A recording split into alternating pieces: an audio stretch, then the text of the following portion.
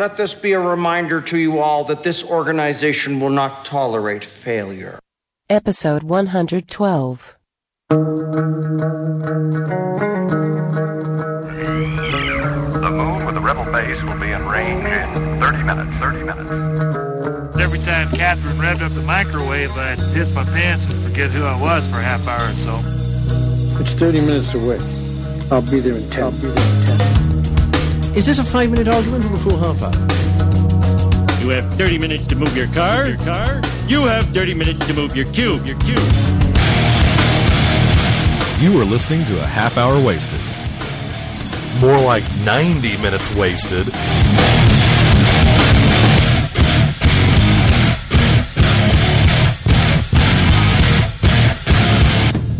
And now, here are your hosts, Brad, Frank, and Bill. And he said, "Stop messing with my dockers. You're messing up my pleats." True story. True story. It just happened, didn't it? Yeah, that just happened with Little Sage. I can't even hear myself. Are we here? Yeah, I can hear you, Brad. Yeah, you're good. All right. I would argue that you're a little hot. I'm a little hot. I tried. Took a shower. Brushed my hair, my teeth. You smell good. Thank you. So this is part 2 of our Crisis show.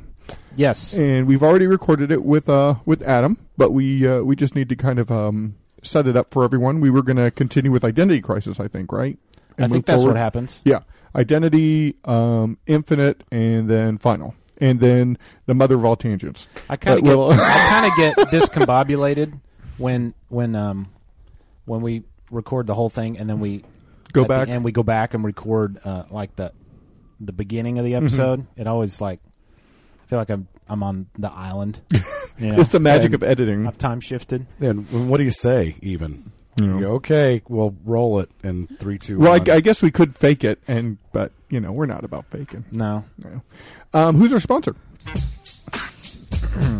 Is this on really? Is this? Brett, I can hear you loud and clear.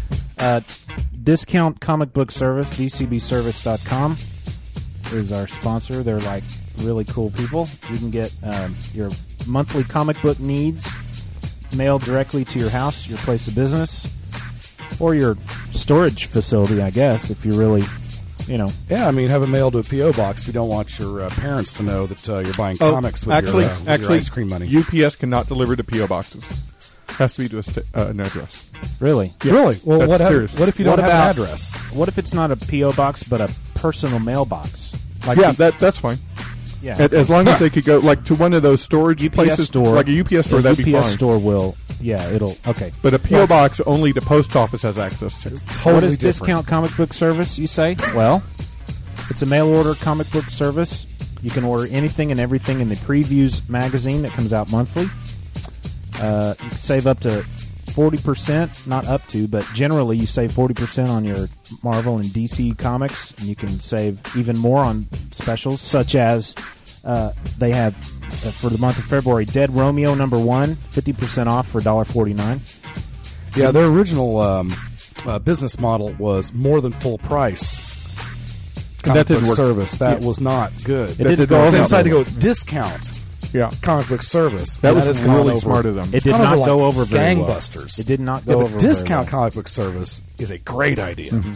So we're all on board with that. In fact, I think it's just about time for me to re-up with those cats, and in the get some goods in the really category. Mm-hmm. We have Marvel Zombies 4 #1. What? Really? Do we need a 4th Marvel Zombies? I didn't don't realize think so. But if you want it, cha-ching. Yeah, you go to dcbservice.com and get all your books that way. Now, who writes Marvel Zombies 4? Fred Van Lente. It got quiet. Oh, really? Fred Van Lente from is writing Comic Book Comics. And several other Marvel Kirkman things. was writing them, right? He wrote the first 2, and then I think he wrote the Dead Days story. Okay. He did not write #3. Okay. Because about that time he'd had enough of Marvel, Okay, I believe that. And luckily for us, because he's pumping out the Walking Deads. Yes. Great That is book. kind of wild, though, doing Walking Dead and Marvel Zombies. Yeah. I mean, there's some symmetry there. Well, I think it's not that's like I why don't they understand it. I think but- that's why they got him to do Marvel Zombies. Okay. Because he was already in zombie mode with Walking Dead. Yeah, and of course, Mark Millar gets credit for actually kicking off Marvel Zombies. Mm-hmm. But I guess they realized that Kirkman would be a good voice to come in and Sure. continue the legacy of the zombie. Well, with that said, how about we just jump right into Crisis with Adam Murdo? Sounds good. All right, guys, take it away.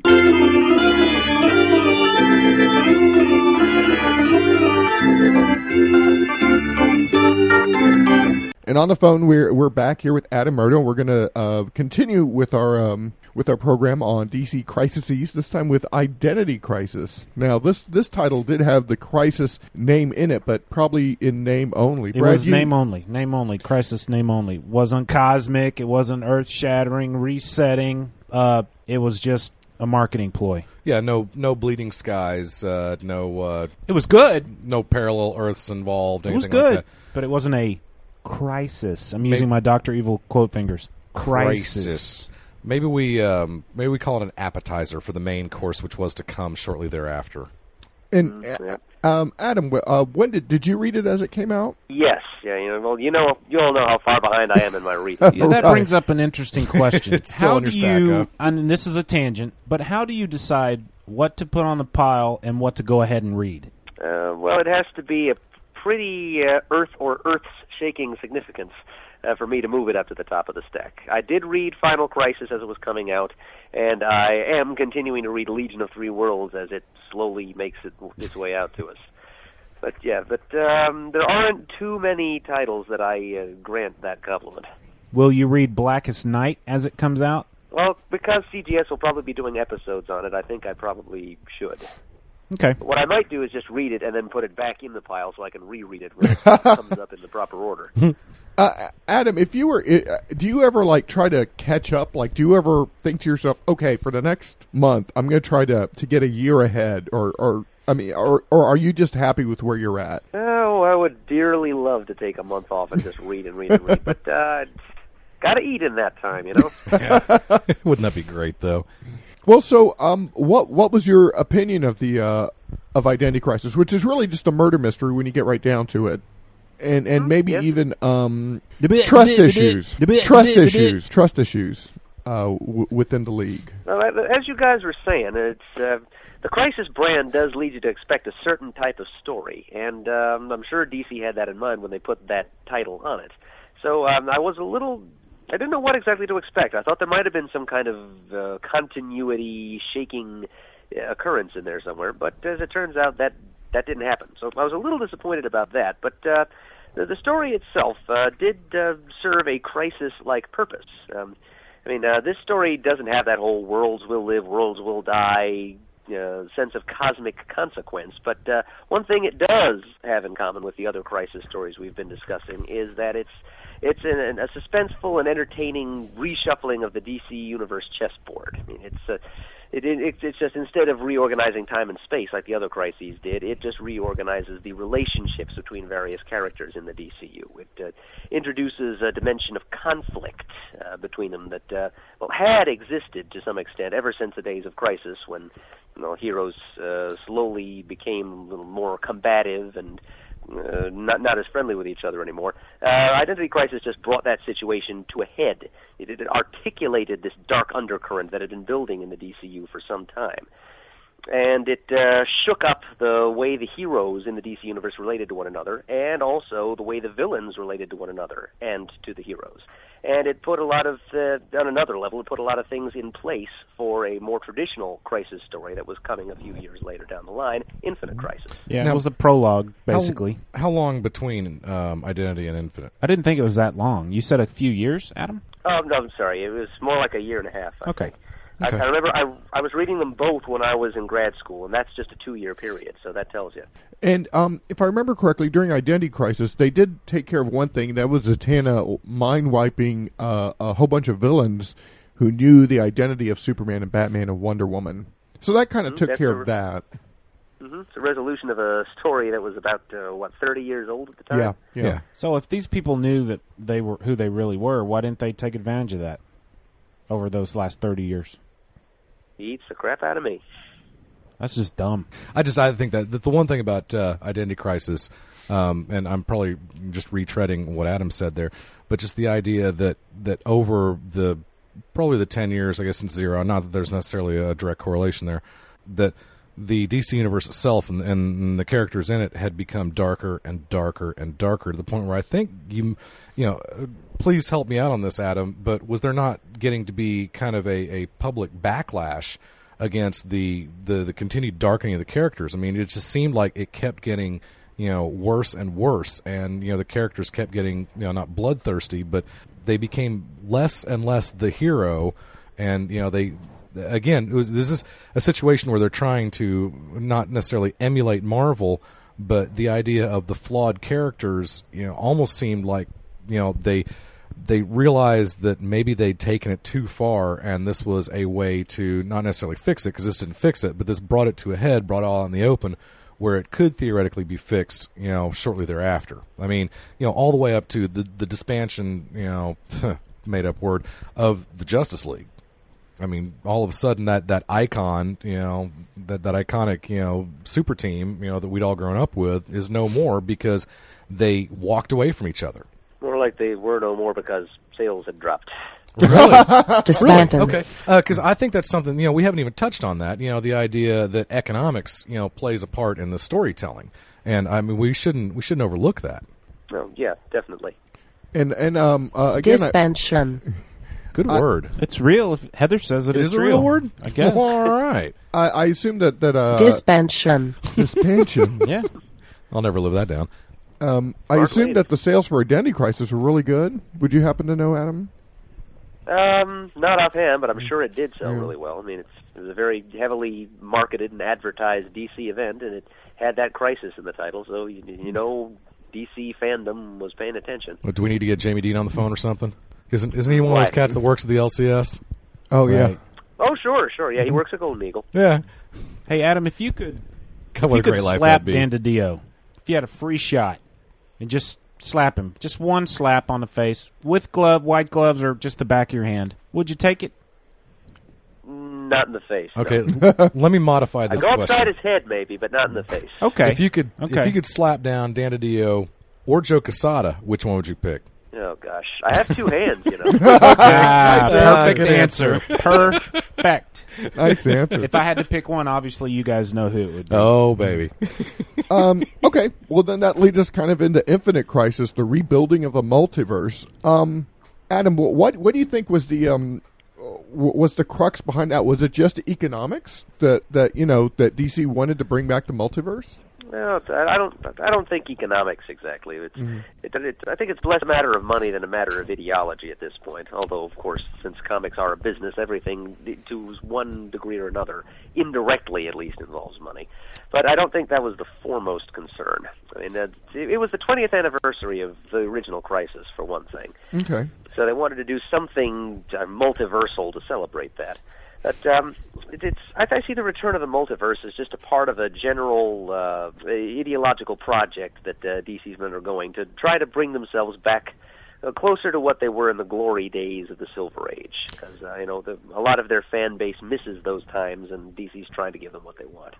So bringing back the multiverse is a step, and at the same time resolving the conflict between the various heroes, which also was an outcome of Infinite Crisis, was a step in that direction. You know, with with Infinite Crisis coming out, it took two basic heroes from Infinite Crisis and made them into villains: Superboy Prime and Alexander Luthor.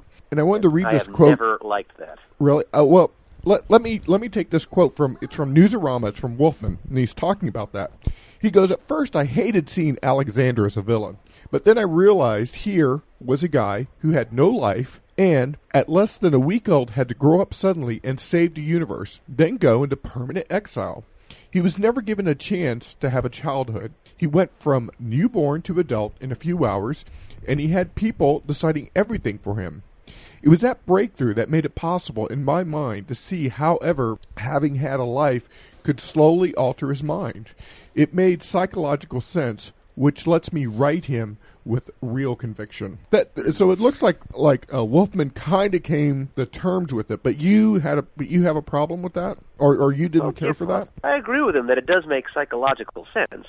But at the same time, I just don't like seeing these characters whom I fondly remember as heroes from the original Crisis story being reduced to this.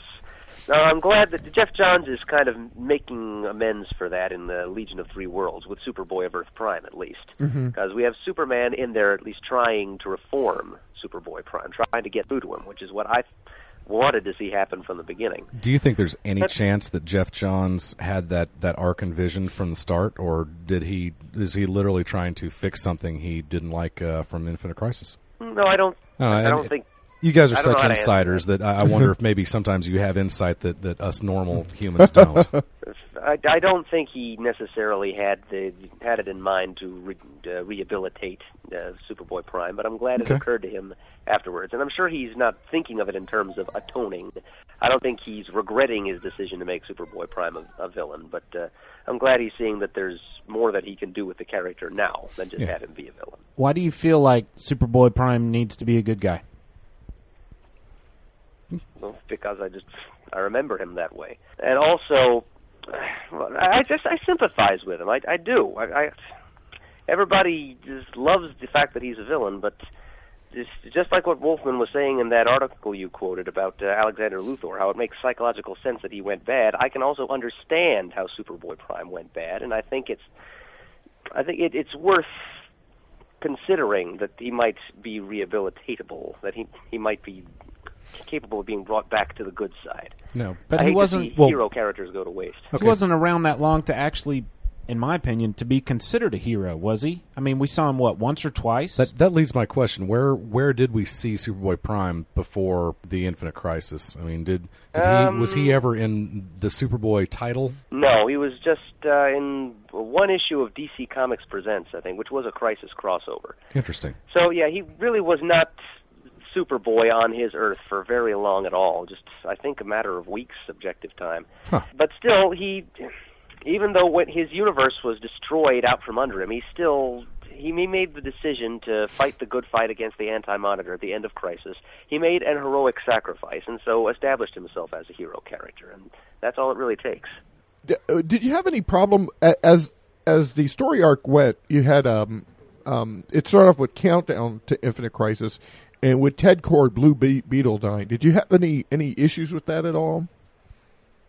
Well, I was sorry to see him go, but I understand his death served a purpose, and he went out in a good way. So I didn't feel that bad about it. You know, and I agree with you with that. I think it was a very noble death. And you know, he's always been compared to kind of like a poor man's Batman, or I don't know, maybe he wasn't compared that way, but he was always like a Batman light kind of. You know, he had all the gadgets and stuff, but he just never had a real.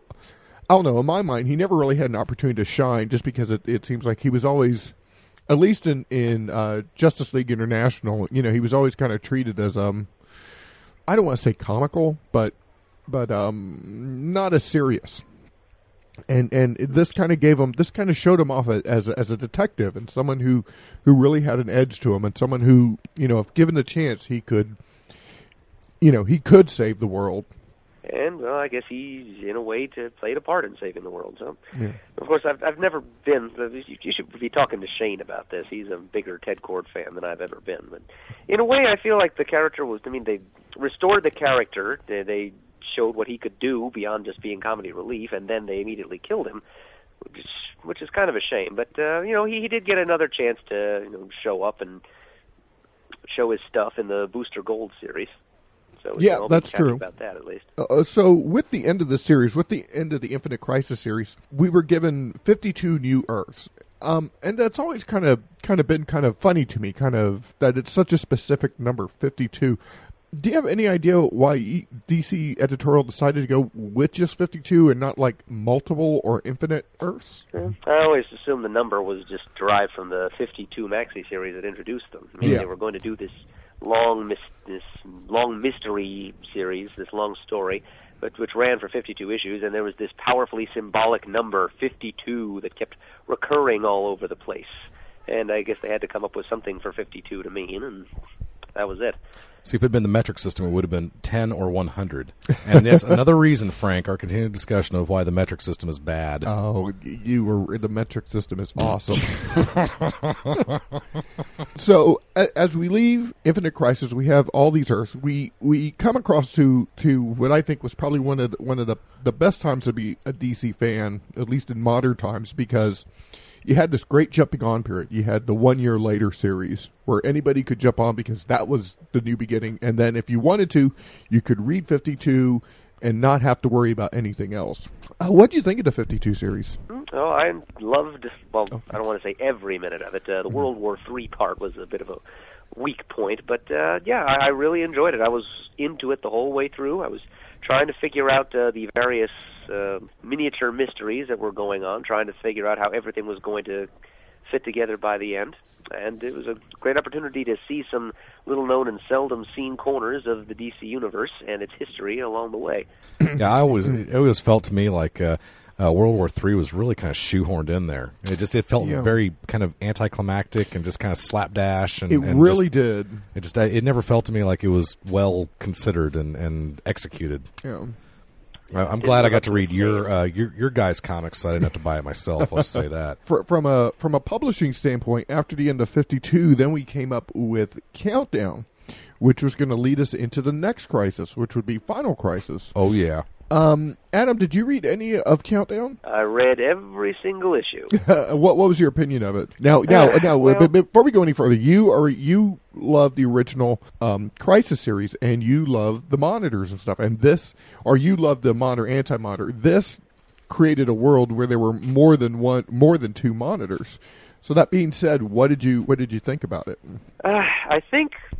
I think they didn't have a very clear idea of what they wanted the series to be going in. I think they figured, we'll just make up some things as we go along and we'll make it be important. They just decided, okay, we're going to do this long, sprawling series that will eventually move things into position for this final crisis story that's going to happen later on. And we're going to involve, this character and this character and this character and this character, and we'll have them have adventures in the DC Universe, and we'll tie it into all these different special side projects and ongoing series in the DC Universe along the way. And it's going to be the spine of the DC Universe for this year. And, well, it just very quickly proved too much for them to coordinate. And as it went on, its coherence broke down. They kept switching directions as they went along. They didn't have a clear plan in mind. They didn't have an exit strategy. And it just kind of fell apart about halfway through for me. Do you lay that on anybody's feet? I thought, we all know who Paul Dini is and his fine work and all those, wonderful cartoons.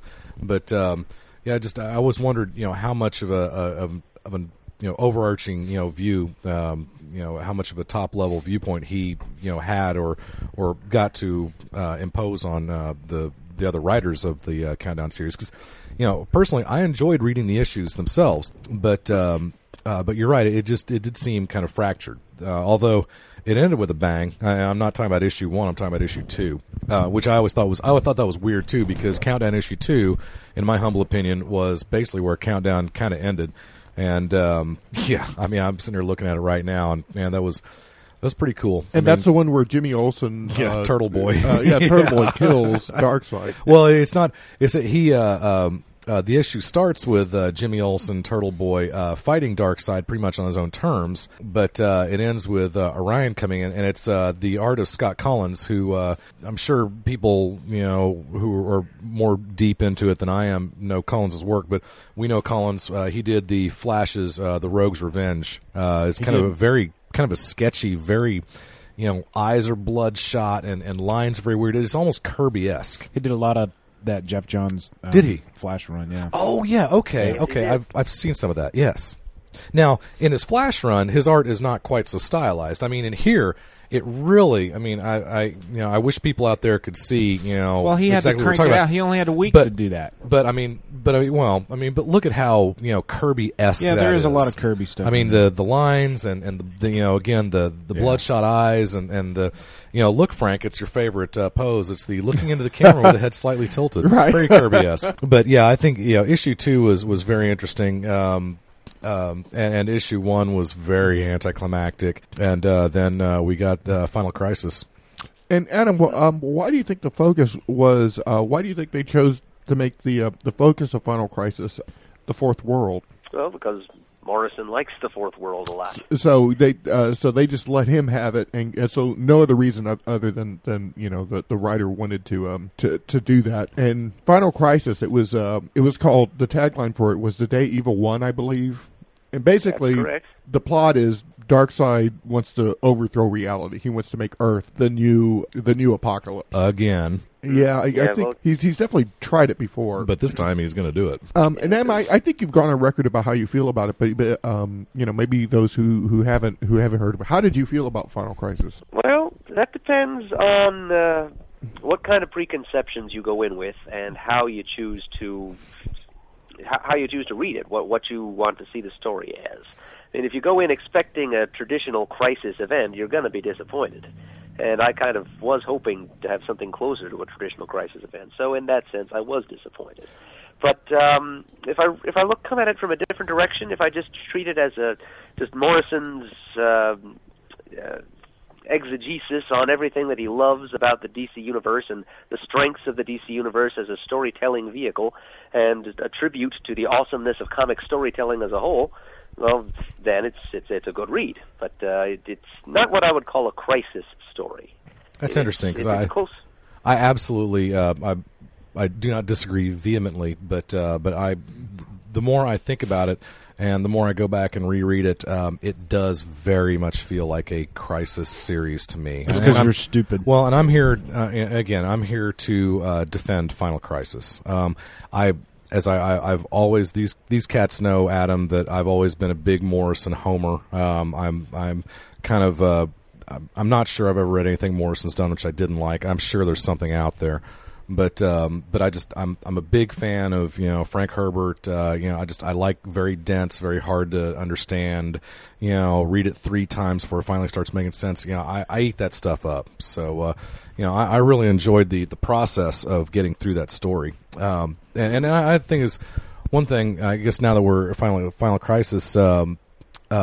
It's interesting to me that they locked him into 7 issues, because I really kind of think that Final Crisis is truly a 10-issue run, and you could argue that it's actually more, because I think there's no way that you can disallow DC Universe 0 as the first issue of Final Crisis, and Superman Beyond 1 and 2 of my favorite comic books of all time, by the way. They absolutely are right in there too. And Morrison himself, Newsarama Post, his interviews. Yeah, his interviews. He says to get the full Final Crisis as the author intended it, the reading order is as follows: Final Crisis 1 through 3, and then in the space between Lois's final heartbeats, Superman goes off and does his adventures in Superman Beyond 1 and 2. He comes back at the end of 2. And then Submit shows up, and then though it's not on the list, apparently Superman he finishes the Adventures of Superman Beyond 1 and 2, comes back, is grabbed by Brainiac to go on the Legion of Three Worlds adventure, and the way he describes it, the Legion has always been able to return him to the exact moment where he left. So he thought, no sweat, I'll leave, I'll spend as much time with you guys as need be in the future, I'll come back to the exact moment I leave, and so it'll be no problem. Well, through the events of Legion of Three Worlds, which we have not read yet, he's not able to be returned at that same time. So in issues 6 and 7, we find out that while Superman was gone in the 30th century dealing with the Legion of Three Worlds, issues, that's when Darkseid takes over the world, kills everybody, transforms, space and time, and becomes a singularity unto himself. But anyway, so Final Crisis issues 1 through 3, Superman Beyond issues 1 and 2, come back to Submit, then Final Crises 4 and 5, then Batman 682, 683, the end of the RIP series, and then finally Final Crisis 6 and 7. Everything you just said makes me want to just stop reading DC altogether. Wow. See, and I just it makes my love for DC. I think I like DC even more now at the end of Final Crisis than I did before I started reading it. I can't put a finger on it. Adam, concerning Final Crisis with all the monitors and stuff like that. I mean, and the red skies and stuff. That those are obviously the trademarks that make a Crisis. Well, yeah, one of them, yeah. Anyway, I was wondering if you could go into just a little more detail about how you felt about there being multiple monitors. I honestly thought it was a bad idea from the start. I saw in that Brave New World one-shot they put out. Right. That's the first time you saw multiple monitors. That was back before Countdown got started. And then we moved into Countdown, and we got to see more of these multiple monitors, and they kept changing the story. Like the creative team on Countdown couldn't make up their mind as to who these monitors were, what they were, what their history was, how they related to the one monitor we saw in the original Crisis. They just kept changing their mind on this subject, and it was kind of frustrating. Well, I think Morrison clears it all up, though, in Superman, Beyond. Oh, yeah, he's got his own idea, but prior to that, it just they couldn't settle on a specific story for the monitors. Good point. I mean, it was kind of frustrating getting through, the Countdown, but by the time and I totally understand, people were frustrated reading Final Crisis. Brad, obviously, one of those people. And it was kind of a frustrating read, because it seemed like, why are there 4 freaking months between issue 3 and issue 4 or whatever, or was it 4 and 5? It seemed like, it's all the so-called issues, J.G. Jones not being in issues 6, most of 6 and all of 7, lots of weird issues, that happen with it. But, I think as a whole, my guess is that looking back in a year or 5 years or 10 years or whatever, it may be looked on more favorably than it is right now. The second, if I could interject for just a moment, please. I didn't have so much problem with the series. It was the last issue that I had problems with, and specifically the last 2 or 3 pages, not the Anthro thing, but and Adam, you brought this up in your observation is how the monitor wakes up in bed, and for all we know, this may have all been just a dream, and it leads you to just kind of it almost makes you feel like what did I see? Did this happen? Was it real? And for people who love continuity, that I think that's a problem. And see, I love the fact that they tweak, that he's kind of tweaking the readers. It's like, what do you think happened? That's the whole point. Mm-hmm. It's the whole point of literature is not necessarily have everything spelled out for you, but to make you come to your own conclusions. I mean, it's like higher education, like college. The point of college is not to fill your mind with facts. The point of college is to make you learn how to learn. To make you come up with your own conclusions. And I think that's one of the things that Morrison does quite well. Jeff Johns, I think, Infinite Crisis, I think, was the most fun by far of these Crises series, because the first one was so serious and so long-winded, though great. And Final Crisis really, it took a toll on your psyche and your patience. Infinite Crisis was just a fun summer blockbuster, and I don't think Morrison ever intended to do that. And I'm frankly surprised that DiDio let him take Final Crisis in the direction that it went, because it was so far, out of the norm. Did it change anything?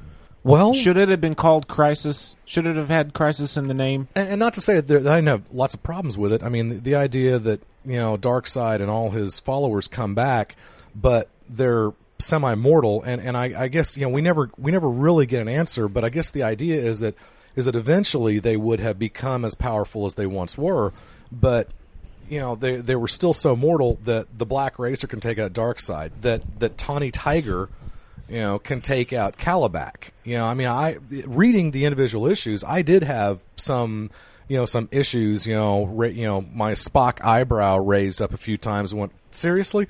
Especially issue 6 with the whole, the Tawny Tiger, battling and killing Calabac. It's like, I thought you were a god, and some talking tiger who has the strength of 10. What? Strength of 10 what? Strength of 10 elevators? Strength of 10 Coca-Colas? Strength of 10 tigers? I mean, I have not read nearly as much of the Kamandi and the Jack Kirby's world as I would like to.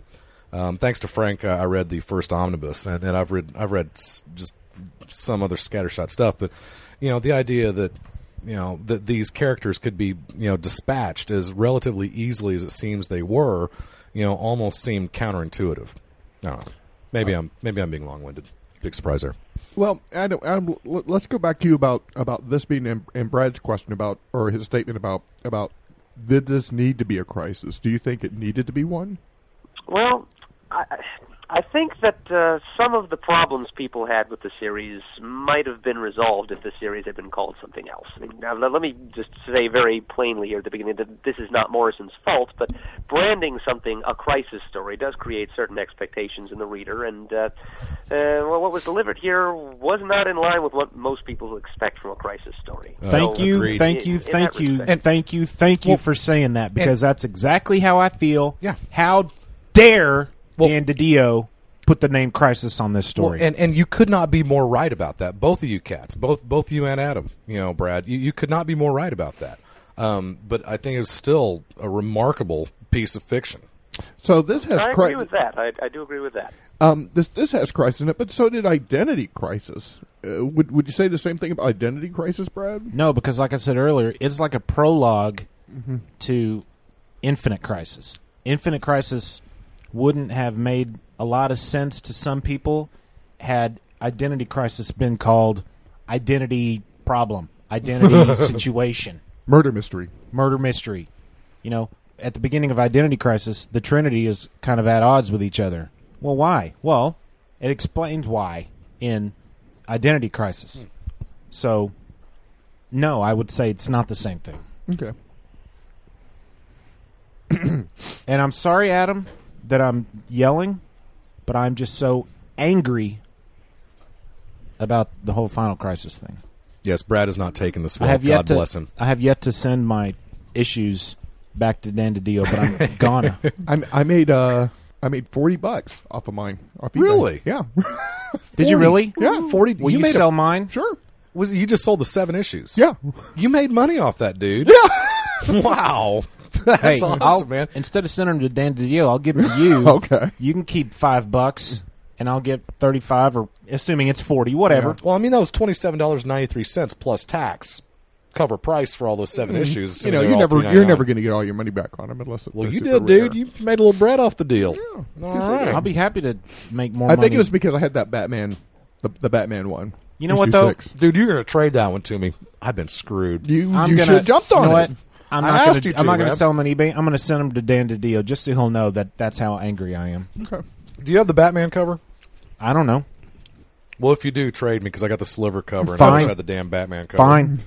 Pardon my language. I got the J.G. Jones covers for all of them, except I stopped at a random comic store on my way home from a gig, whenever 6 came out, and they did not have any of the dang Batman covers, and I was not leaving the store without it, so I had to get the Sliver cover, and there's been great sorrow and gnashing of teeth ever since then. I mean, I rolled by another comic book store, and I saw the Batman cover. It's like, I don't know that I need this so bad. I'm going to drop another $4, to get 2 copies of it. But I still wish I had it. So, oh well, too bad. Adam, what's your experience with the Kirbyverse? Have you ever were you ever a fan of that? I'm really, I'm not the biggest and most knowledgeable Kirby fan out there. I acknowledge that he was very talented and very imaginative, but I just haven't read that much of his stuff. That's.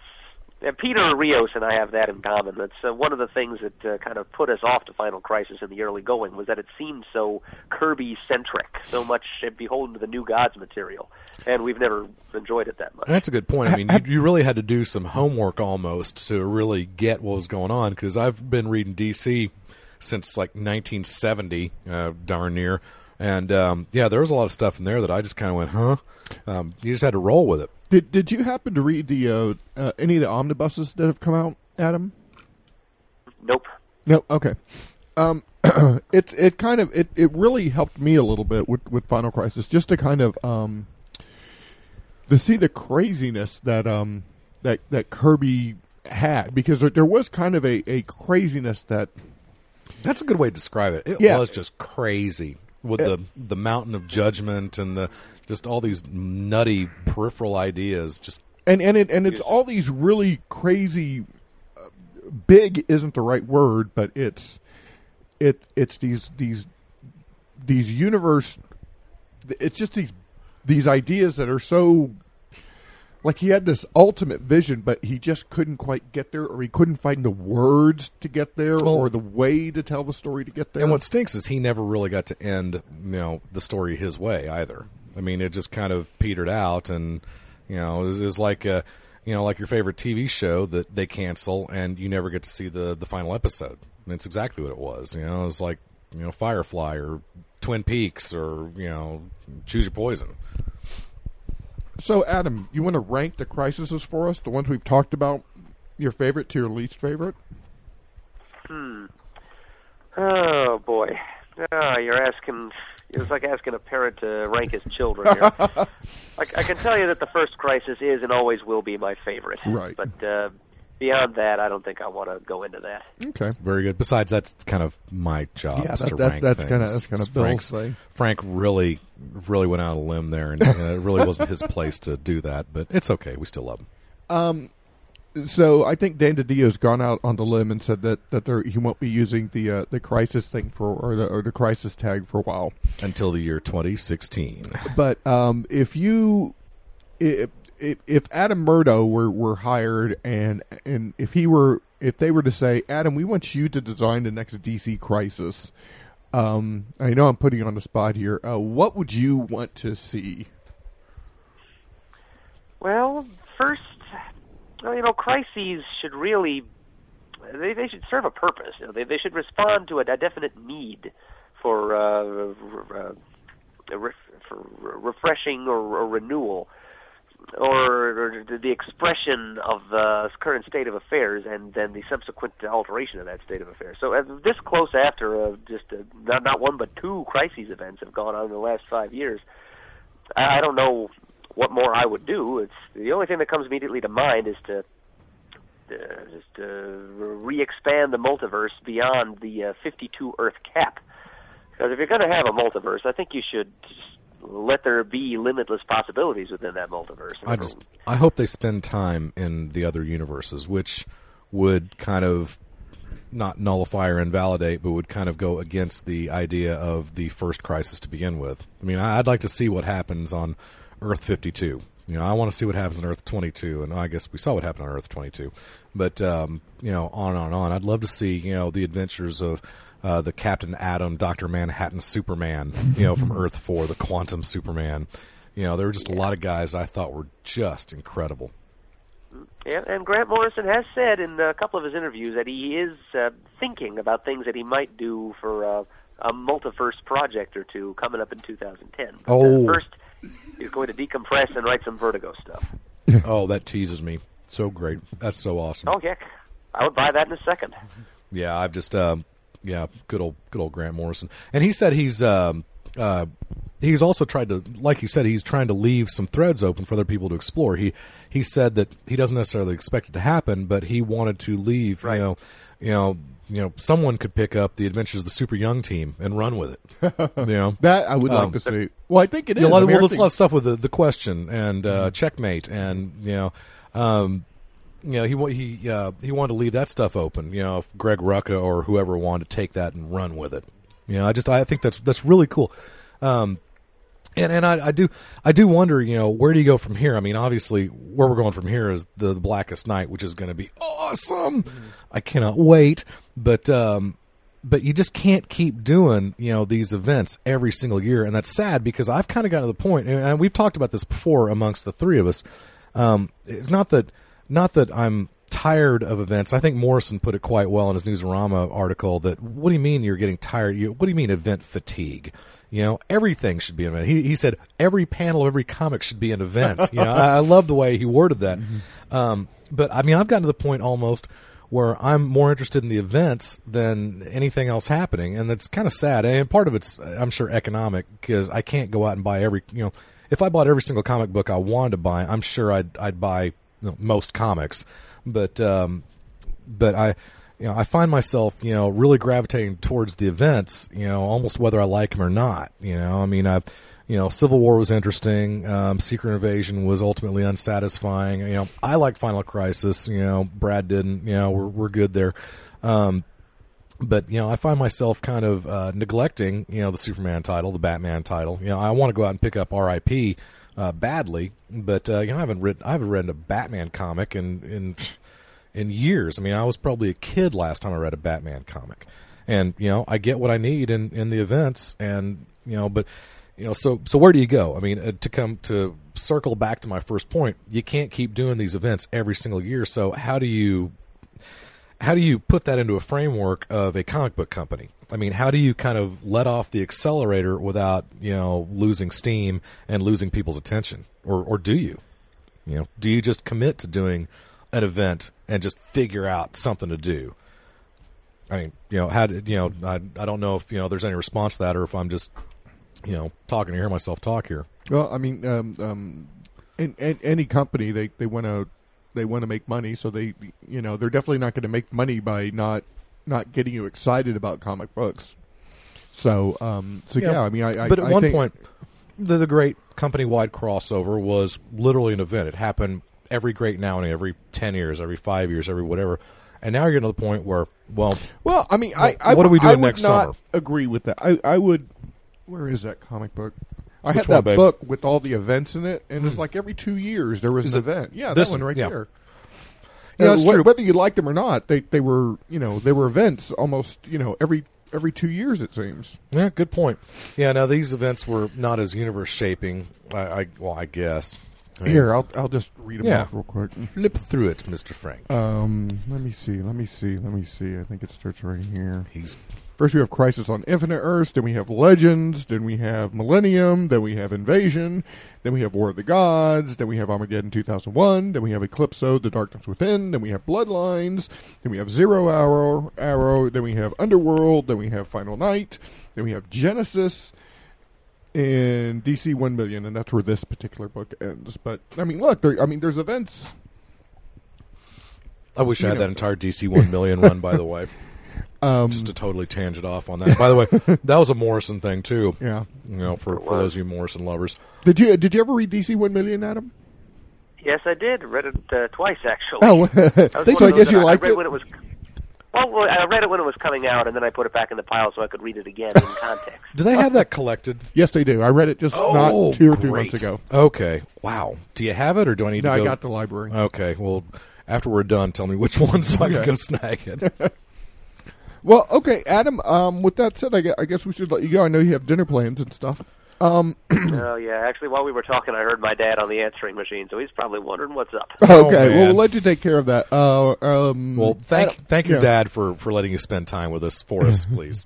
And Adam, enjoy dinner, and guys, listen to Comic Geek Speak. Oh my goodness, yes. Monday through Wednesday, or Monday through Thursday sometimes. And I don't know I'm not trying to butter you up just because we've got you on the line, but man, I live for your synopses of individual issues. And man, that podcast you did where you talked about Final Crisis 7, I sat there and listened to that for an hour and a half and just went, I don't know how you're managing to talk about this for an hour and a half, but I was enthralled. That was the only way I was able to actually kind of understand Final Crisis, was listening to that episode. Yeah, and we're far from the only people that are getting to the point where we count on that, too, because it's just, it can get so dense, and how you manage to divine, all those conclusions, is pretty amazing. So, thank you for what you do. Thank you. It's my pleasure, guys. That's as you were saying, Bill. I like reading the heavy stuff too. And, good man. And I did have to read it more than once to get through it. yes. And I tell you what, going back, we should get out of here. But going back, now that you've read Final Crisis, people out there in podcast land, now that you've seen the end, go back and read the beginning again. Because I read issues 1, 2, and 3 just a couple days ago, and it was so much more meaningful to me, and it made so much sense, and it's just, it's like going back and watching, it's like going back and watching Star Memento. Wars. Yeah, the movie Memento. Okay, yeah, if you watch it, in reverse. Yeah. But anyway, so I think that. A lot of the frustration of Final Crisis can be solved by going back and rereading it now, knowing where the end game is leading to. So that's just my humble opinion. Well, Adam, thank you so much for being on board. Okay, thanks for having me on to talk All right. to you guys. Enjoy your dinner. Give your dad a big hug for us. Oh, will do. Thanks, Adam. Thank you. Thank you, Later, Adam. guys. Appreciate you. Bye-bye. Bye-bye. All right. Hey, you guys just want to? That was a lot of Crisis talk. If I but you're could, gonna, if I could write my own Crisis, Yes, sir. you know, in reference to your earlier question, Yes. I would retcon Grant Morrison out of existence. All right. Fair enough. Fair enough. I'm just angry. I think that. Well, I'm just angry. I think Jeff Johns, frankly, writes more fun, more linear stories. I mean, because again, I think Infinite Crisis was more fun than Final Crisis. Final Crisis made you really work for it, and Infinite Crisis was kind of a widescreen summer blockbuster. Just read it and enjoy the ride. You know, I didn't get angry with Final Crisis, but I got bored with Countdown. I just stopped halfway through Countdown. I was like, I don't want to do this anymore. Yeah, I ended up.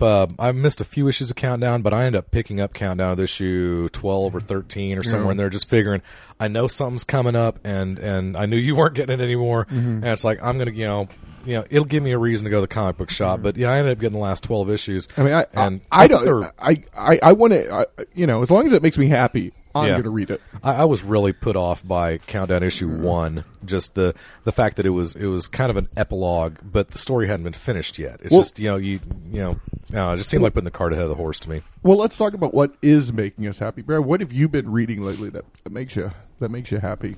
It makes you happy. Because I read 2 books recently that were just really good. Tell us. I mean, for me, it's the Green Lantern stuff, the Prelude to Blackest Night. That just makes me happy. Gives me chills. What issue? We're talking Green Lantern and Green Lantern Corps, right? Yes. Now, I haven't been reading the Green Lantern Corps. I'll assume I'm seriously missing out.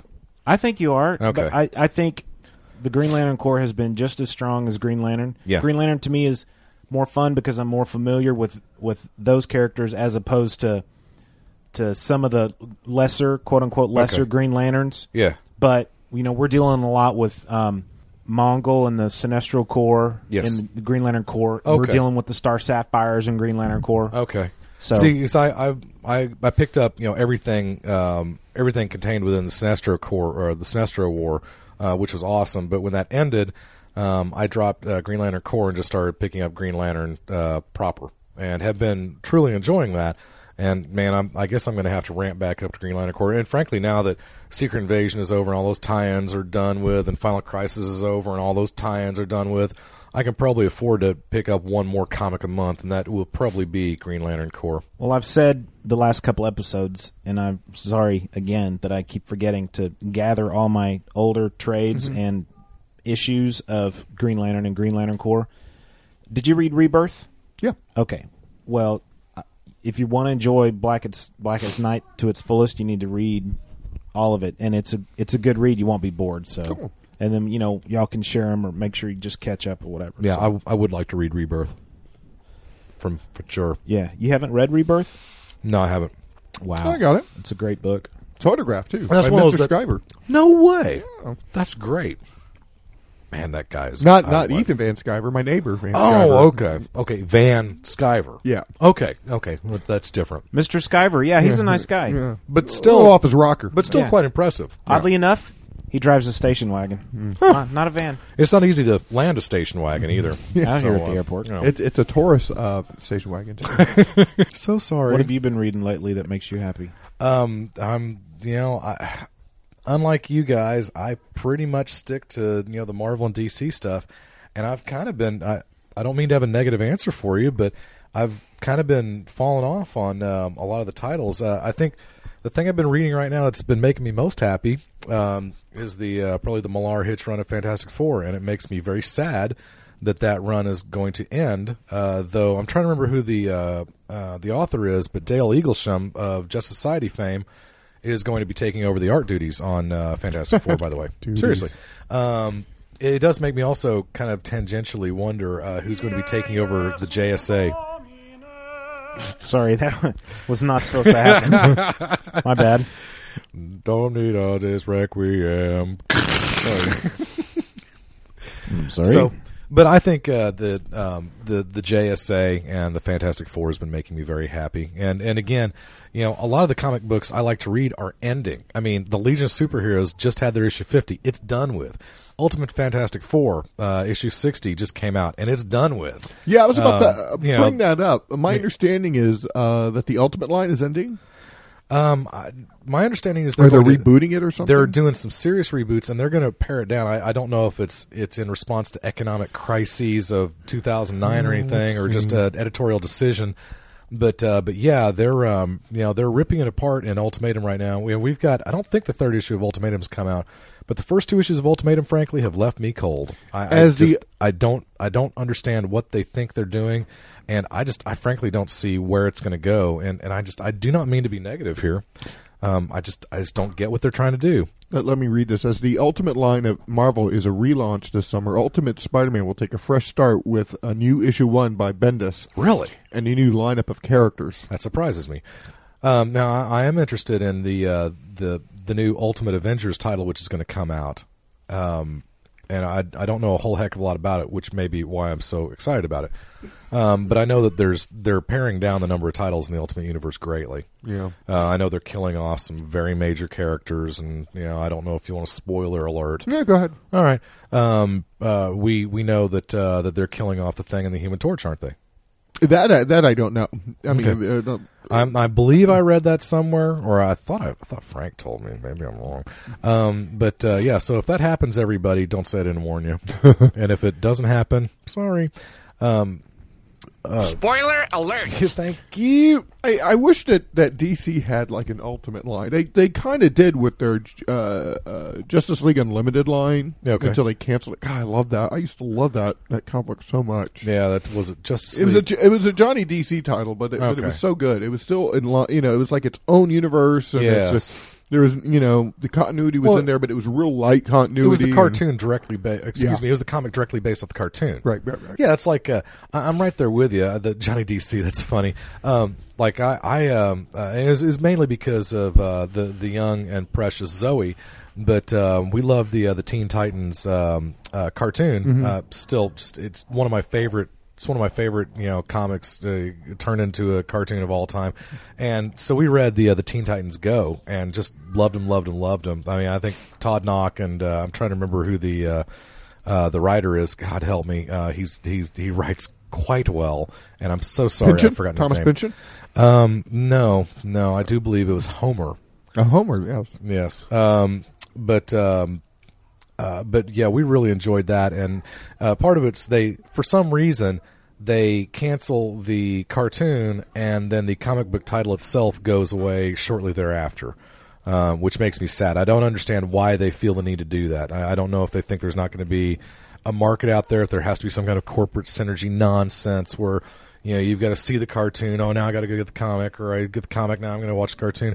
I don't know why they feel there has to be why the comic and the cartoon have to walk in lockstep. Because the Teen Titans comic book obviously could have gone on forever. I mean, I don't know. Maybe sales were bad. I don't know why they stopped it, other than just the cartoon ended and they didn't have the again the synergy between the two. But I'll never forgive them for that. I'll never forgive him for canceling the Teen Titan cartoon. That thing was awesome. Well, someone posted on our forum an article about that. About Sean Pryor, wasn't it? I think it was Sean Pryor. The great Sean Pryor. And I think... Go to pkdmedia.com. I think basically, if paraphrasing it, it was something like, Bruce, it was a lot of work. Okay. And the writers and the staff were just constantly working. Really? It was just too much work to do the JLU. Oh, okay. You mean the cartoon? Yeah, the cartoon. Okay, the cartoon. Right. And they just couldn't deal with it. Oh, I'm with you there, computer. Because suck it up. I mean, because they're only doing now. I don't know. Did Justice League do more than 13 episodes a year? Because that's one thing. I mean, the Teen Titans and they did that Legion cartoon for 2 years and then canceled it ignominiously. Mm-hmm. But the Teen Titans and the LSH, they're only 13 episodes a year. The season is 13 episodes, and okay, here's your 13 episodes. See you next year. So the idea that it's too much work, strikes me as disingenuous. Now, I believe it. Well, I think you're basing it on the fact that they have 1 year to produce it. I don't think that's the case. They probably have like half a year to do it, and then they have another project to do with the other 6 months. That's quite true. Now I know the JLU. They had real live writers writing it too, like J.M. DeMatteis and Dwayne McDuffie. They wrote a lot of those JLU episodes, and that I just the mark of greatness. I mean, J.M. DeMatteis, I read his stuff in the Defenders, back in the early '80s, and thought it was really kind of weird, but I still appreciate his writing. And Dwayne McDuffie, I think I'd probably saw his cartoons. Because I'm not sure what McDuffie has written, literally written comic book style, until he took over writing duties on the new.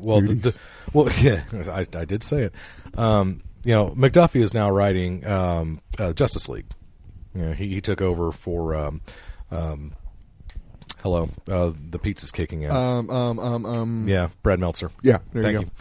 Thank you. Which I didn't care for his JLU. In fact, I ended up dropping it because I just didn't care for his writing. McDuffie's Justice League. And I've kind of kept with it. I think one thing is that the comic medium, it's kind of like songs. It's like some people listen to a song because they love the lyrics. Some people listen to a song because they love the music. I'm one of those people that I'm kind of either way. Mm-hmm. But with the comics. It's like if the art is great or if the writing is great, I can kind of overlook the other, and it becomes a perfect storm when both are great. But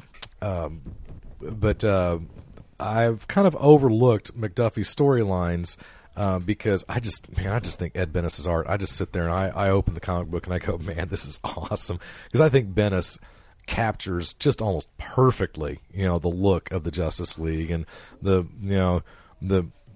men you want to the men you want to be with them, and you want to be friends with the men, you want to be with the ladies, and all that. They're just Justice League. Yeah.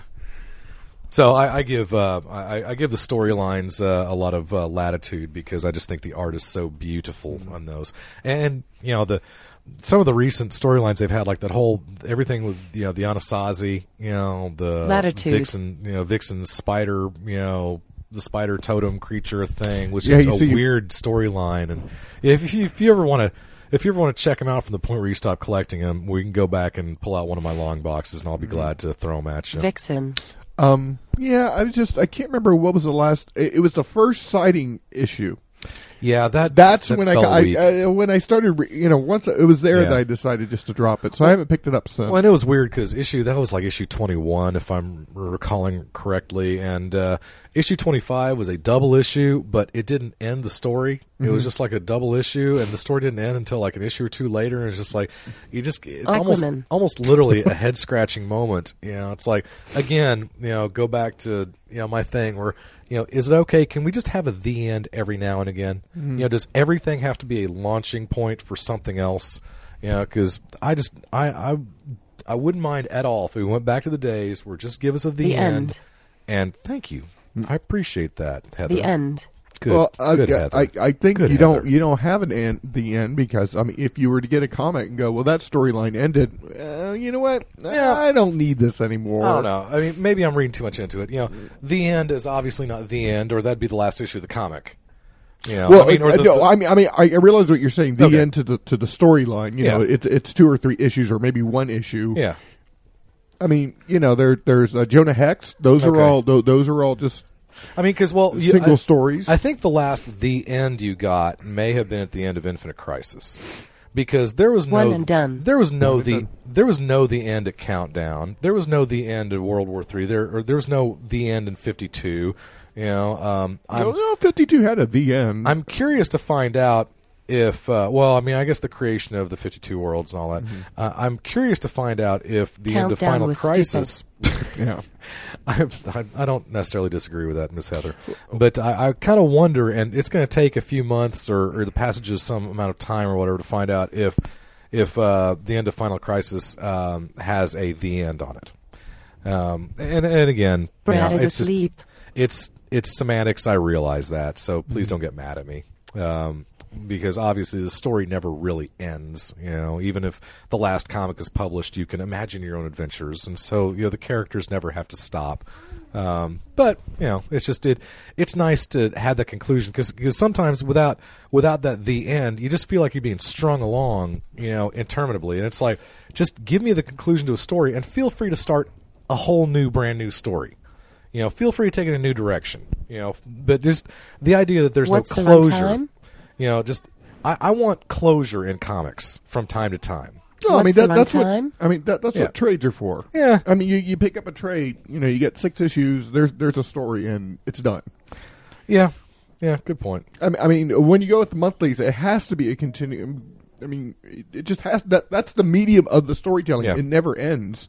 You don't want that story to end. Well, and every great now and again, I mean, like Fantastic Four runs of my youth, you would get at the end occasionally. Like at the end of the Fantastic Four The issues runs. 204, issues 204 through 213, I think.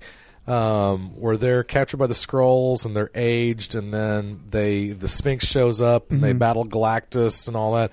At the end of that 11-issue run, or however that math works out, they have the end, and then they pick up the next issue. They're back in the Baxter Building, and Blastar shows up, and they go have some adventures in the Neutral Zone and stuff. But I mean, they end the story and they begin a new one. And I'm sorry, I'm probably beating this dead horse even further to death, so I'll get off the soapbox at this point and let us continue on to the next topic or whatever. Thanks for letting me rant, by the way. I guess that's what we're here for. Can I read an email? Excellent idea. You remember John Davis is reviewing our show in arcs of Oh yeah, 1 to 10? he was giving them, was it theme song? Yes, it was like episodes 1 through 10 were according to Jim episodes. Yeah, weren't it was they? like a theme for that on that arc of shows. Right. Well, he wrote us again with episodes 11 through 20. Nice. He says, "Hi Frank and Brad. Here's my theme for episodes 11 through 20. It's self-indulgent. Ooh. You guys use this word a lot during those episodes when talking about yourselves, which is expected when you are starting a new podcast. So permit me to be self-indulgent as I give 5 facts about myself. I was born and raised in Detroit, Michigan. Poor guy. I'm sorry. We're sorry about that. Yeah, I know. I got into comics reading Fantastic Four in the 1970s. This is when Ben lost his powers and Luke Cage stepped in for a while. Nice! Sweet Christmas. I had no idea that Luke Cage... Yeah. You don't? Dude, I've got those issues. We can go back. I've got the... I've got the essentials. I just haven't... That makes up for you. Well, having to live in good Detroit. sir, you should read it. Because Luke Cage is my favorite. Number 3, my favorite movie is The Godfather Part 2. Ooh. Okay, nothing wrong with that. Number 4, I am married with 2 kids, a girl who is 8 and a boy who is 5. Wow. I wonder if they read. I've got a almost 7 and a 2. And Joey's number almost 5, finally, I have only seen 1 episode of According to Jim. Good for you. So the lesson is just don't watch According to Jim. Take care, and I will keep listening if you keep making them. John Davis, creator of Garfield. No, I'm sorry. Match Kit John on the forum. You know what's funny is I lost my train of thought. How do you customize your Gmail page? That looks awesome, Brad. We'll give you a tutorial later. Yes, I appreciate that in advance. That's cool, man. And he's got a good look. Why don't I just read a couple of these Who Are You things I've been trying to do the last couple episodes. What time is it? I mean, like, how long is this episode? 4 hours. It's an hour or 10 minutes. All right, well, good. Wow. I may have skipped a couple here, but I apologize. This one sounds vaguely familiar, like I may have read it. On December 13th, from John Malin. He says, "Hi, I'm John, artist. Worked my way up to some fill-in work for Marvel last year. I live in Michigan and have listened to Half Hour Wasted for several months. Thank you. Felt like I should show some support and post here at least once. Love That's the show." awesome. Well, he needs to write back and tell us what he's filled in on, because I don't recognize the name off the top of my head. And honestly, I would be interested to go out and pick up an issue or two and see, check his fine work out. So, January right back. 15th, Meno on the forum, M-E-N-O. "Hey guys, name's Eric, though I try not to use that name too much since I do like to stay anonymous on the internets." Well, I guess that was a bad plan. It's too there, late wasn't for it? now. It's just a first name. Who's laughing now? I've been listening to Half Hour Wasted for about 2 months now. I will admit I actually started listening to Legion of Dudes first. since I had been looking for podcasts to listen to about Watchmen. Great. I actually Good man. emailed a comment to the Legion of Dudes about a week ago. Good to see you all here. Cool. Well, that's awesome. Glad to have you with So us. the partnership is actually doing us some good. Yeah, All right. I can remember Adam when we started this going, you guys will get listeners, Yeah. we'll get listeners. Well, you know, And look at that. it's weird We because- got a listener. Well, Haha. before Half Hour Wasted ever started, one of the first things that got me into podcasts, you guys, Brad, gave me a Legion of Superheroes podcast that the CGS guys did. I'd never Yeah. heard of them before. Right. But the first podcast I think I ever downloaded and listened to on my own was the Raging Bullets Watchmen podcast. So that's what kind of got me into it. Yeah. Cool. So there's a little irony and a little symmetry there. So bully for me. I have one or two more here. Let me talk more about me now. January 21st, M-Bats. Hey, don't know if I ever said hello or not. I'm Mike, and I've been listening for like a year. Sweet. Love the show. Great sound drops. I'm a working artist, mostly airbrush, from Philly. Just listened to your sitcoms and Monty Python episodes, so I'm feeling a little abstract right now. Love the dictionary lady. Synergy. Let's see. That's fantastic. February 12th, Osno. Hi, my name's Chris, and I'm from San Antonio. I just felt obligated to listen to your show since you're fellow Texans. I'm starting with the first few episodes. I'm up to episode 9 right now, but I plan on catching up quickly. 16 a day at work, to and from home. Wait, what? Because it's half hour wasted. Okay. Yeah. And so he's thinking one every half hour, 8-hour work Should day. we, gonna be- should we He break says- it to him? Well, Should hang we- on. I'll read my response to him. Okay. He says, I sure hope they get better. Just kidding. I'm having a lot of fun listening to current events from 3 years past. Yeah. And then in response to that, I said, very cool, Chris, but alas, you won't be listening to 16 in an 8-hour period for very long. We kind of go over half hour a lot. February 13th, Kilgore. Hi, I thought I'd put a quick post here. I found Half Hour Wasted through the Star Wars episodes while randomly surfing. Good. Never gotten a podcast before, but now I'm hooked on you guys and the Legion of Dudes. My name's Malcolm. I'm in London, and apart Awesome. from comics, I study martial arts, including KFM from the Batman movies, which I trained for in a while. But that's another story. I understand. Keep up the good work, all you guys. Looks like I'll be here to stay. What's KFM? Well, let's I- look It's that a up. form of martial arts, I guess. Yeah, and you know what? It's supposed to be pretty brutal, if I remember right. KFM. Yeah, it's KFM, the Cape's #1 hit music station. That's not it. that's probably not it. The Kias fighting method. Okay. Oh. A method of self-defense that is based on natural fighting instincts and several street fighting techniques. Okay. Hey, guess what? Just came in. What? Literally while I was reading that last What? episode arc part 3, episodes 21 through 30 from John Davis. Oh! Yay! Go, do Way it. to go, John. We got, in fact, write him right now. Let's see if we can get him on the phone. Write him and see if we can call him. Really? Yeah. All right, hang on. What's since we have the phone lined up because we just did Adam Okay. Murdo. all right? So he writes. And then no, wait, we'll have him What? read it. We'll have him read that I email wanted that to he read just it. wrote. Oh, well, Here, fine. you want to read something? Fine. Here, read my notes. Okay, good, good. Bill, read them. I'd like that, Frank. I'd like that. Okay. Read that page. Hold Okay. on, I want to see him read my But notes. you already went through this. I just wrote him back. Okay. Let's see. We'll give him 2 minutes and then we'll Okay. move on. Too Cool to Be Forgotten by Alex Robinson. Smokers has hypnosis to quit, but goes back in time to visit dying father.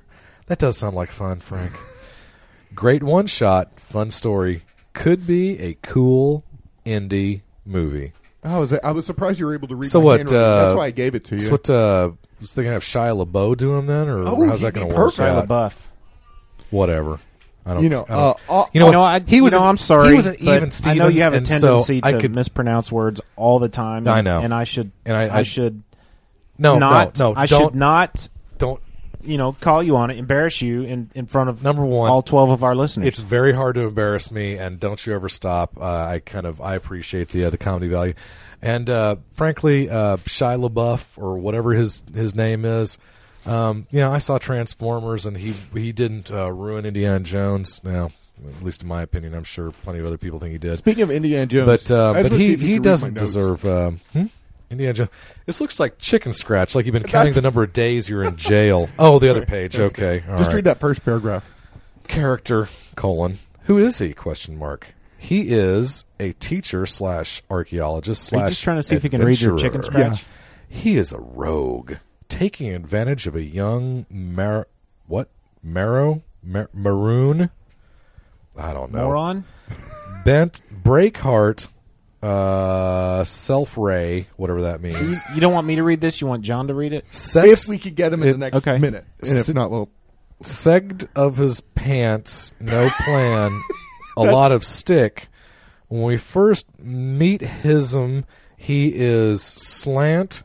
Come again. Smut.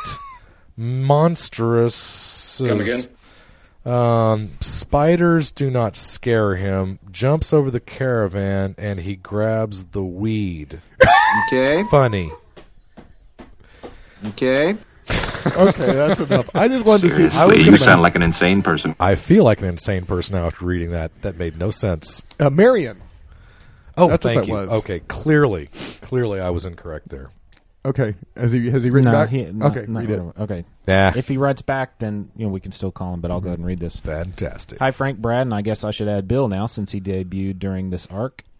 Hope you are still on the show when I catch up, Bill. Well, that's to I really be debated. enjoyed looking back at these past shows and writing to you about them because it's like I am back in time and writing to people in the future. I hope all is well in 2009. Hey, John, don't drink the coffee. Well, the best part of these episodes was the Star Trek extravaganza. Yeah! Especially Fantastic. since we have the Star Trek experience here in Detroit now. Really? So Star Trek was the theme for this arc. And in honor of Star Trek, here are what I consider the top non-Star Trek acting gigs by Star Trek actors. Whoa, Good read that list, again. dude. Read that I'm, again. Wait, say that one more time. I'm for clarity. intrigued. Top 5 non-Star Trek acting gigs by Star Trek actors. Nice. So this is like... It's a good sign that people are starting to steal my shtick, though just looking over your shoulder, it's a good list and you shouldn't feel embarrassed about it. Number 5, LeVar What? Burton in Reading Rainbow. In Reading Rainbow, yeah. I know that one's a reach, but my wife loves her some LeVar Burton. Okay. Number 4, George Takei on Heroes. George did a great job on the series. Oh, my. 1, War 2. Shields! My God! Shields! What's Dwight- the line he always... Oh, Oh, my. my. Yeah, that's what he says here. Oh, my.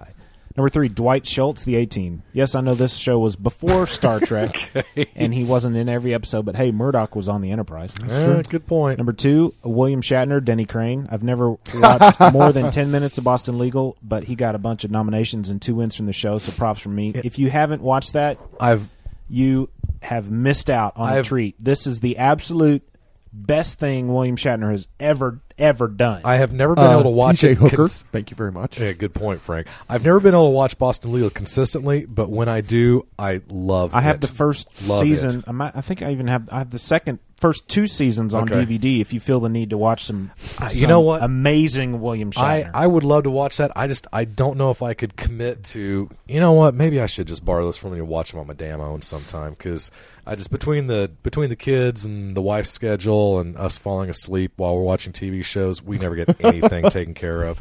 We've got like 5 episodes of 24 and 2 episodes of Heroes, and we've got multiple episodes of pretty much every show we watch waiting to be observed. Number 1, Patrick Stewart, Professor X. Yes. As soon as he was on The Next Generation and people talked about an X-Men movie being made, he was on the top of the list of being Professor X. He was perfect.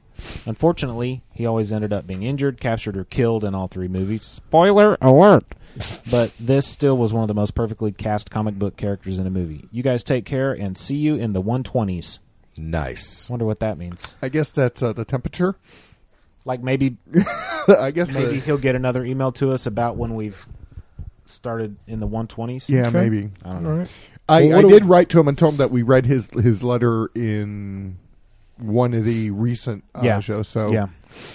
So there's hope, young man. He must have logged off just right away as soon as he wrote that email. It was like a hit actually, and it's run, not huh? it's not a Gmail Oh, okay. address, so he wouldn't have been. He might not have been. Because Gmail will update you. That's how I knew we had a new one. Cool. What was I going to say? I wonder if... Remember what I talked to you about the other night on the phone about wanting to do in the next few weeks? because of February our Monday. 2-year anniversary coming up. Oh, that's right. Let's kind of talk about that. And Brad had a good idea. We're gonna graduate to pull-ups. All at the same time, yes. And we're going to start using a big person potty. I'm already wearing Depends. Why do you think I haven't gotten up to use the restroom at all? Hey, I was wondering. So Brad, tell your idea. I was throwing it around. I think I would like to do another call-in show. Cool. To celebrate our 2-year anniversary. Yeah. March the 3rd, I think, was about the time that the Right. first episode was published back in 2007. Okay. And so I figured, what the heck? Well, maybe halfway through March. Okay. Not necessarily that. Well, I'm actually going to be gone that weekend, but Oh my. sometime in March, I think we should have a call-in show. Yeah. Just you know. kind of a generic call-in, hey, what you got kind of show? Yeah. Or, no. We've wasted 2 years of your life, so tell us. Tell us how we can waste the next 2 years, or tell us what you think, or tell us what you like, what you don't like, or just get back at us by wasting 5 minutes of our or lives, just Baba Booey us, or whatever. There you go. So I think that would be Keep fun. it clean, people. Frank, rightfully so, was concerned. Well, we just did a call-in show with episode 100, and I'm like, yeah, but if we wait until episode 150, or 200, it'll be a long time. Now, we had talked about this. We could talk about it on the air, but when to do a call-in show the Friday after the Star Trek movie. We did talk about that? Yeah, we mentioned something about it. I thought that think would you be might have kind of mentioned fun. it to him, because that's the first time I've ever heard Oh, really? that. Yeah. Really? A call-in show the day after the Star Trek movie comes out. Must So have been- I assume we're going to see it at some point Friday night. Oh, I think we're all three going to be there. Yeah. So Four. then, My imaginary friend Ralph is coming with hey, us. Ralph. We're going to take Sage with us, and that'll be fun. We'll dope them up on pixie will sticks. the professor Almighty. will the professor babysit that night? I certainly hope she will. Well, so Brad, so my thought was that we see it that Friday night, assuming a lot of fans are going to see it that Friday night too, maybe even Saturday morning, and then Saturday evening we have a call-in show, and we talk about Star Trek the movie. That would be fine with me. Not Star Trek the motion picture, but Star Trek the movie. Either way. The Wrath of Khan. We could have we could have call-in for all 7 movies. We'll play them on a DVD player in the background while we're talking about them. I had a here it is. I had a soundbite prepared, but I didn't have it queued up. Like the next time we were ever to mention the professor Yes. on the air, I was going to play this. Your wife's pretty hot, man. What's that from? It's Carl. Your wife's pretty hot, man. That Carl, so observant. Well, we'll take that in the spirit in which it was intended. That's nice. There's a lot of jokes And there. that's why I don't post pictures of my wife on the internet. You could do that if you wanted to. I went through tons of these. I got tons of these. Clips, and I'm still working on it. So what next half-hour waste will be us soundboarding. How much do you make a year? Just start calling people and use the Carl soundboard. It's not going to be any. They'll break down the wall like a bunch of zombies. Yeah. If we ever have an artist on here, Brad, you need to play that. So how much you make a year? Yeah, so how much you make a year? How much do you make a year? Well, we could. I don't know who. What are you talking about, man? I don't know who could possibly fall for this, but we could call up into the guise of being a 4-man podcast, and Carl could be the 4th person. Yeah, I thought we might he even could say inappropriate things. I thought we might even interview Carl once, almost constantly. Well, let's try it. Hey, Carl, how are you? No, I understand. Take your time. Take your time. Okay. Well, I need an answer in the next 5 minutes, but take your time. Well, okay. Well, Carl, I mean, just tell us how you doing today, Carl. What's up? What's going on, Carl? See, I don't have them organized. I don't have them organized. I don't have them organized. You need a little soundboard. All right. Like the classic. All right. I'm going to make a soundboard with these. Like the classic Arnold. There was a prank phone call out there for a while of Arnold Schwarzenegger soundboard and an older woman being pranked by it, and she was having that Your conversation. wife's pretty hot, man. Yeah. That stuff is always hilarious. I love Who it. is That might be a this? problem here. See, Yeah, that might be a problem here. See. Oh, man. God, I love that. Oh, that makes me want to go. Get out of here! Oh gosh, I'm gonna have to go pop in season 6 after the kids go to bed now. Who are you? And drink the rest of the beer.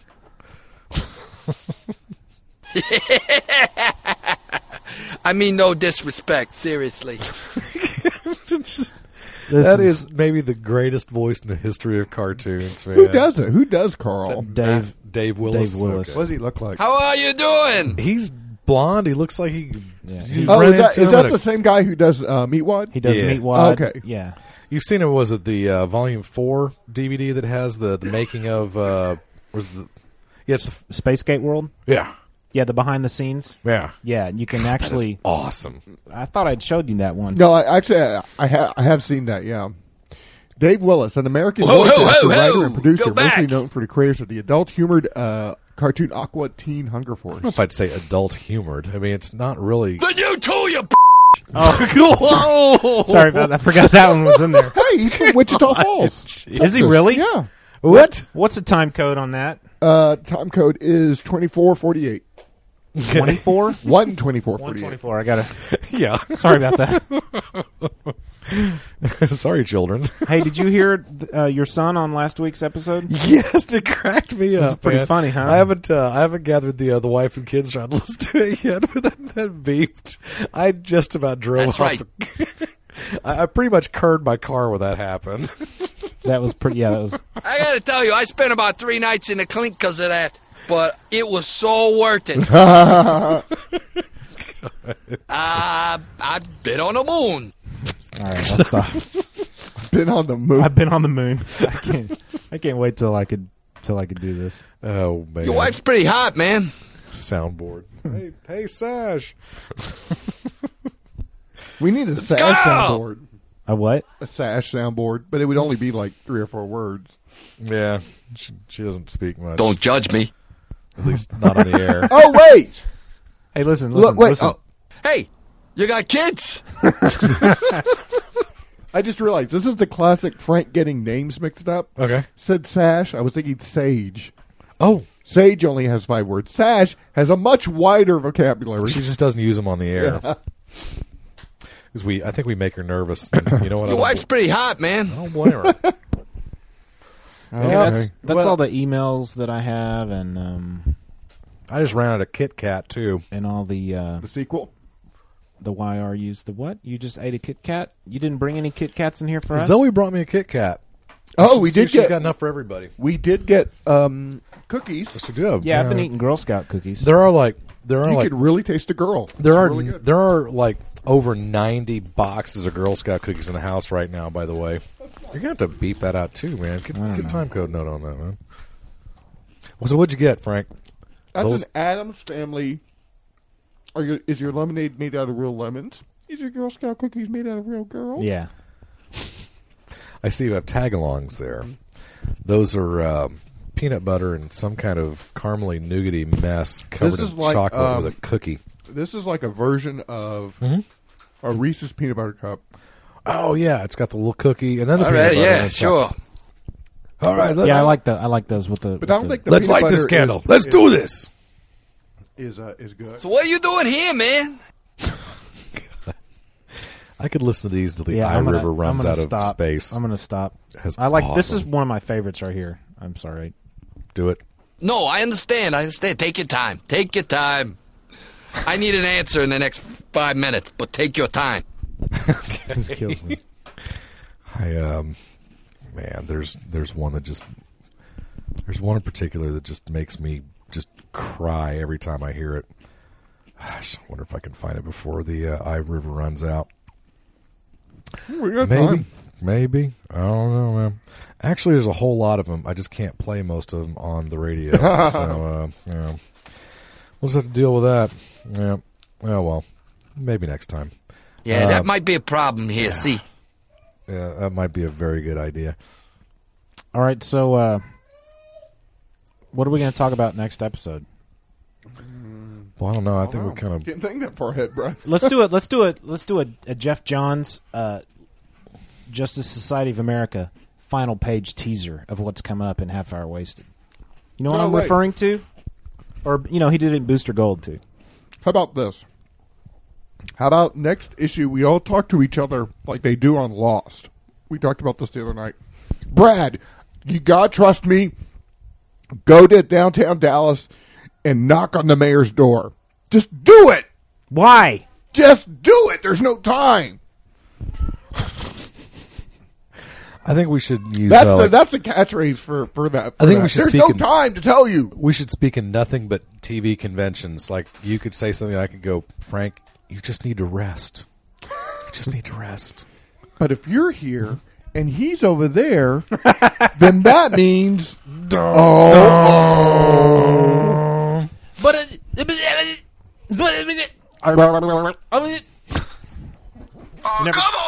gotta do here? You never seen that show? That one where the guy goes... I just gave myself a headache doing that. Who was it the other day that... I don't even remember if we talked about it on an episode or if we talked about it on the board or just in person. But we were, talking about... What are What's they? that, Thin Zoe? mints? Are they Thin Mints? There's They're some girls good, aren't they? Yeah, Zoe has just discovered the miracle of Thin Come here. Mints. Take a bite right in the microphone. Ready, go.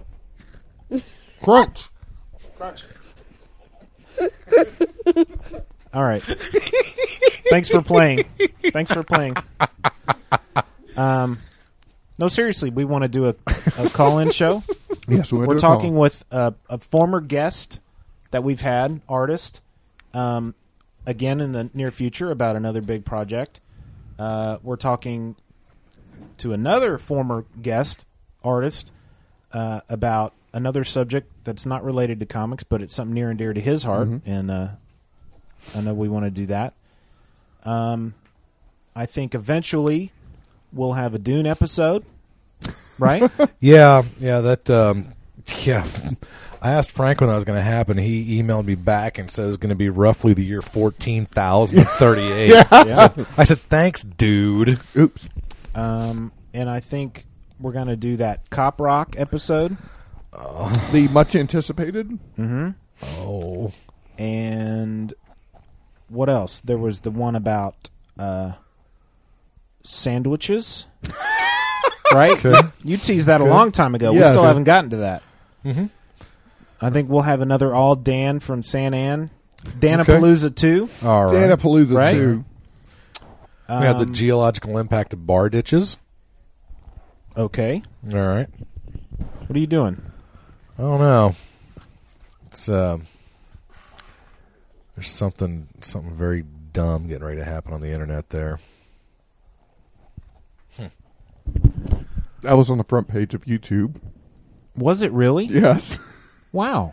Okay. That's probably going to be removed shortly. That was on the front page. Guessing. Oh, I see what's going on there. That's called misdirection. Yes, it is. Yeah, that's a misleading title to that video. Yeah, right. so it's That's pretty awesome. Yeah, but look at the related videos though. I think it's leading you down a dark my path gosh, you don't yeah. want to go down, or no, maybe it's badly worded there. So back to the call-in episode. This is the message we can leave people who can't get in. Hey, it's Carl. I don't think I'll make it party, buddy. My eyes have closed completely now. Police do not care. So if you can see your phone, please hit 911. That was from the episode entitled My eyes have closed completely, when and he the had cops all do the, not care. He had all the raw when the shake left all the raw chickens. The raw out in chickens and burning styrofoam. Yeah, that was awesome. That was awesome. That's what convinced Frylock to move out and get his own apartment, wasn't it? Yeah, Sure was. He couldn't handle the smell of the raw chickens and the burning styrofoam. Hey, I don't know. Does burning styrofoam make a smell? I don't think it's Yeah, very it good does. for you either. Check the time. Don't want to do too long. Hey, I got a test tomorrow. I need That's to get nice. the second half of that. I got a test tomorrow. yeah. Oh, hey, starting next episode, readings from the Book of Dune. So We Stay- had stay tuned we had for talked that. about that so long ago. Remember? I haven't forgotten about the readings from the Book of Dune. Brad doesn't look happy about it, but I haven't forgotten yet. So. Hey. And you know what? It doesn't have to be Dune. It could be No. It could be the Battle of Corrin. It could be Sandworms of Dune. It could be God Emperor of Dune. Where is the very first Dune book? Where is it? The very first. That Dune one book. right up there in the middle. Oh God! Don't rip it up. I think it's the No, first edition. which one is it? It's the one right in the middle. It's the paper. It's the one that says old looking Dune? one. Yeah, it does. It does say it just says Dune on it. Right to the right. There you go.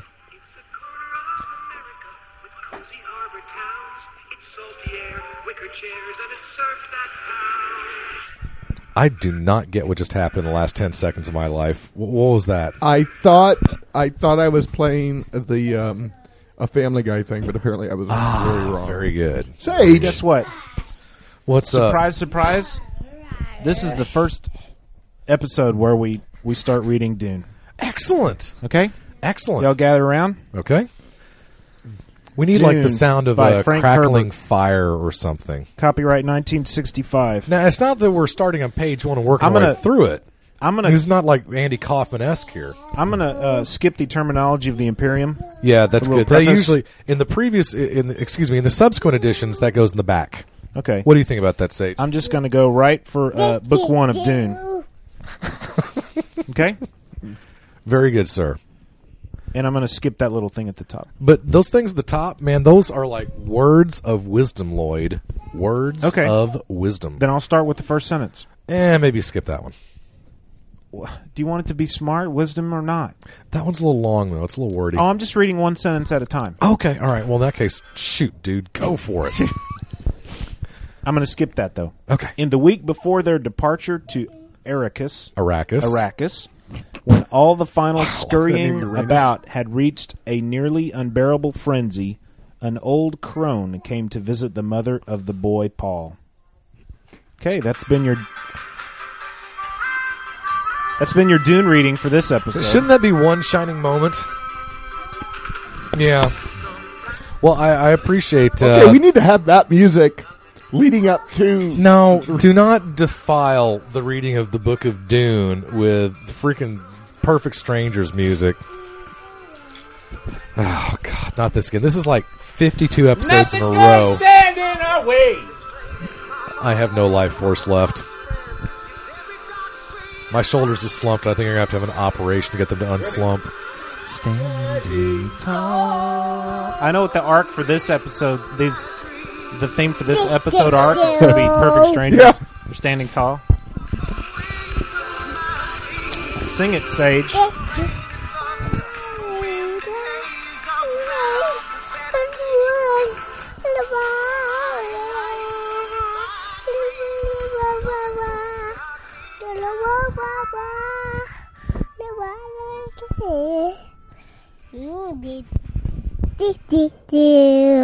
That was awesome. That was really good. High five, buddy. That was great, Sage. You had a music accompaniment and everything.